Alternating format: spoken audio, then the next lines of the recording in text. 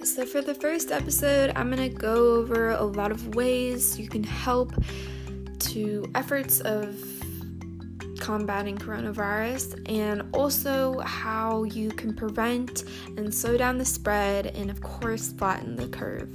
So I'm going to go over a lot of these, but before each episode, I really want to say to donate to Mobile Hope, which is the local Loudoun County organization in efforts to help a lot of young adults and teens find meals and help them a little bit more during this really tough time. If you can donate, that would be amazing. The website is www.mobilehopeloudoun.org/howtohelp/give. So check that out, and I'm going to go over some tips. So basically, a lot of safety measures and social distancing measures are all taken into consideration by the U.S. government and WHO. So some ways that you can protect yourself is maintain social distancing whenever you go out in public. This is a very big one.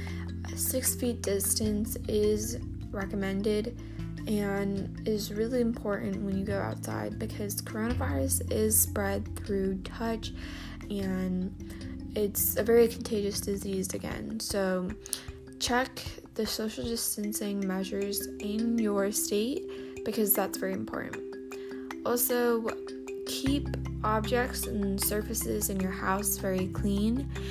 This is very, very important, especially if you're getting packages from outside. Let's say you get an Amazon package, then you want to go ahead and clean that with Windex wipes, and just make sure that there's no bacteria, germs on there, because that's a way that it can spread. It can last on surfaces for a long time. And also, of course, wash your hands very frequently, 20 seconds or more. It's so important that you do this, because this is one way that a lot of diseases are prevented, is by washing your hands. It's very important. And also, a big one is don't touch your eyes, nose, or mouth, because again, if this is another way that the virus can spread. So again, if you do have someone in your home that is sick, then you also need to take extra precaution during quarantine. So continue to practice every day preventative actions as usual. So the ones that I just went over, the 4 big ones. Keep the ill person in a separated room from others inside of your house.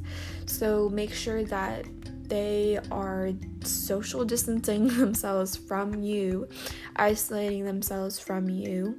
It's very important that they do this so they can help slow the spread. And if you're caring for a sick household member, always remember that you should monitor your own health as well. And it's because we just don't want to keep growing the virus. It's very important that you keep yourself safe.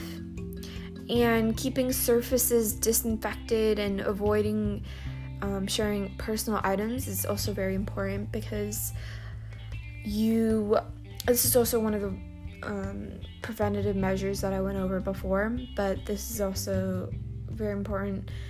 If you become sick, stay in contact with others by phone or email or FaceTime or even social media. You can do a lot of things to stay updated on the internet, and you can always send them fair wishes and help them out, but just not in person. As long as you do it over technology, that's totally fine.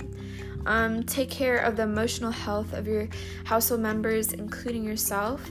In the next episode, I'm going to go over how you can get mental health services and how you can, again, help your community find ways to keep yourself happy and positive during this time.